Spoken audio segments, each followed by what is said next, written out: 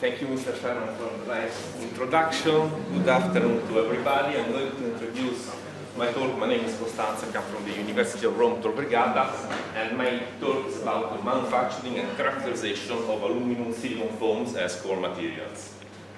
Just a brief introduction, what is a foam? A metal foam is a cellular structure in which are present some pores inside, so some porosity that are not active, but are the reason for some particular properties that we can use and employ.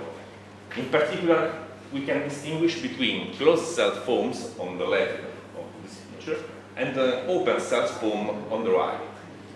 In particular, closed cell foams, thanks to their particular manufacturing process, are pores not interconnected between them, so are closed, while open cell foam, reported on the right, are interconnected and can be employed for functional application.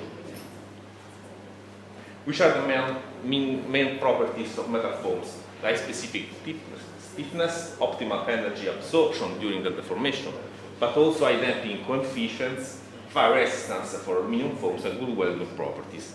Thanks to all these properties, many application fields can be exploited for this foam, in automotive, in naval, in aerospace, filtering, biomedical, and thermotechnics. By the way, some problems are still open. These are connected fundamentally with the repeatability of the process, from some problem to obtain complex shape, and not less important, the high cost of manufacturing. In this work, we focused our attention on three aspects. The first is the optimization of the process parameters for the manufacturing of aluminum silicon foams. So it's well known how to produce aluminum foam. Aluminum silicon is quite different. After the setting of the process parameters for producing aluminum silicon foams, we pass to the second step, that is the mechanical characterization of aluminum silicon foams, both alone and both with radial compressive test, because these kind of foams are employed as filler inside 304 steel tubes.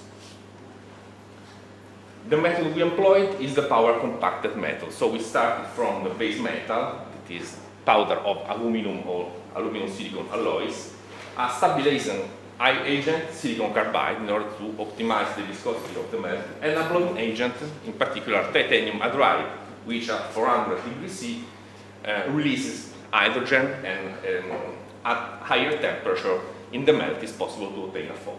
So after mixing of these powders, we compact the powders in order to obtain a precursor that is set inside a crucible in the oven at a temperature higher than the melting point of the aluminum. After a few minutes, the foam expands, and when we reach the maximum expansion, we throw the foam inside water in order to obtain the cellular structure. The first problem was to set the right process parameters. So we need to improve the compaction force in the realization of the precursor up to 15 kilonewtons, higher than aluminum foams. Also, the silicon carbide amount was employed a higher content of silicon carbide in order to stabilize the viscosity of the melt. Also, titanium hydride was set at 0.4%, but the oven temperature was set at 700 degrees C as for aluminum foams. Time for foaming was different according to the different crucible employed for forming the cellular structure, due to the different thermal conductivity of copper, for example, on the left, or steel on the right. The morphological analysis of the foam was performed by optical microscopy, analyzing the equivalent diameter according to the relationship reported in 1 and the circularity reported in the relation number 2, which is a complex relationship in which we take in account some geometrical consideration about the porosity and the circularity. In this slide I reported some results of equivalent diameter on red and circularity on blue for aluminum foams on the left, aluminum silicon 6 in the middle, aluminum silicon 8 on the right. And we can see different distribution of equivalent diameter and circularity. For what concerns mechanical characterization of foam, we perform compressive monoaxial test with MTS Insight 50 kN machine in two different directions. These are the results of compressive test performed on pure aluminum top left, aluminum silicon 6 top right, aluminum silicon 8 bottom left, and aluminum silicon 10 bottom right. The curve of a foam is characterized by an initial linear stage, elastic, a wide plateau which is connected with the porosity during the compression, and finally a sharp increase of the load when there are no pores inside at the end of the compression. With greater silicon amount, the plateau is higher than in the case of pure aluminum. This is the final comparison. We see pure aluminum on red, aluminum silicon 6 on green, on blue aluminum silicon 8, and aluminum silicon 10 in yellow. So the mechanical strength is higher with higher silicon amount inside the metal. But at the same time, we have a less regular plateau with higher silicon amount, in particular with aluminum silicon 10. These are the foams after the final compaction. So in order to investigate the reason of this particular behavior, we performed metallographic analysis on the alloys, and everything was okay. So we found the primary phase alpha, bright, aluminum, the shade, the eutectic, dark, and the silicon carbide particles added in the powders. So for structural application, metal foams can be employed as filler both for flat, plain skins, but also for cylindrical tubes.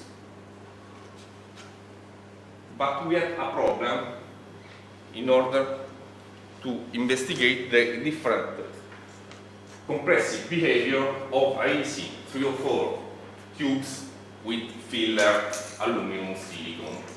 Because if we look on the left and on the right, we see that the compressive behavior of the tube in the axial direction by aluminum is much higher than the compressive behavior of the foam alone. So it's impossible to see the filler effect if we compare aluminum silicon 8 foam inside and steel tubes.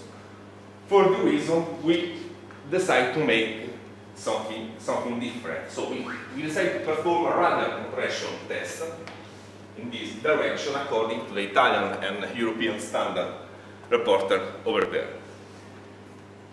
This characterization is just performed in order to compare the mechanical strength of different samples, but is not a characterization which must be performed anyway by the actual test. Once again, mechanical strength is higher with greater silicon amount, as already evidenced in axial compressive test of foam without the skin around. The stress field in the steel tube is compared on the left, is comparable with that of aluminum foam reported on the right, so the effect of filler of the filler can be evidenced by this kind of test. Tube in the radial compression test by alone, tube plus aluminum foam plus aluminum 6 plus aluminum 8. And this is the final comparison. So the empty tube in the radial test, tube filled with aluminum red, tube filled with aluminum silicon 6 green, and blue aluminum silicon 8. So we have a higher stiffness structure due to the filler presence. The stiffness is higher with greater silicon amount. We have also, this is more important, a more stable plateau due to the presence of the AlSi 304 skin around the foam. Finally, we make some comparison on the increment of the strength, also the increment on the weight of the weight. In particular, we compare the increment of strength and the increment of weight and this ratio in order to select which was the best filler choice. The filler choice must be dictated by the objective we want to obtain. If we want to maximize the increment of strength, we can deploy aluminum silicon filler. If you want to minimize the increment of weight, just aluminum filler. If we want to maximize the ratio, aluminum silicon 6. Finally, we considered also the energy absorbed during the deformation at a fixed strain of 50%. This is a result. We have a higher energy increment with aluminum 6 alloy. Weight percentual increment is higher with greater silicon amount. So, as energy absorber, the best useful alloy is aluminum silicon 6. In conclusion, we find the right process parameters in order to form aluminum silicon 6, 8, and 10. These are the process parameters defined. By image analysis, the morphological quality was evaluated, and we obtained that aluminum silicon 6 foam was of satisfactory morphological quality, aluminum silicon 8 good morphological quality and comparable with aluminum foam, and finally aluminum silicon 8 improvable morphological quality. The mechanical strength and energy absorption are higher with greater silicon content, but this increment is paid by a modest increment of density. During the deformation of aluminum silicon foams by aluminum, not with the skin inside, a deformation mode was found not ascribable to the alloying of the melt, but the combined action of the stress concentration due to the silicon carbide particles inside and a lower intrinsic ductility of the alloy. Such deformation mode was limited by the presence of the skin around, just for the application as core material. Thank you for your attention. If you have any questions.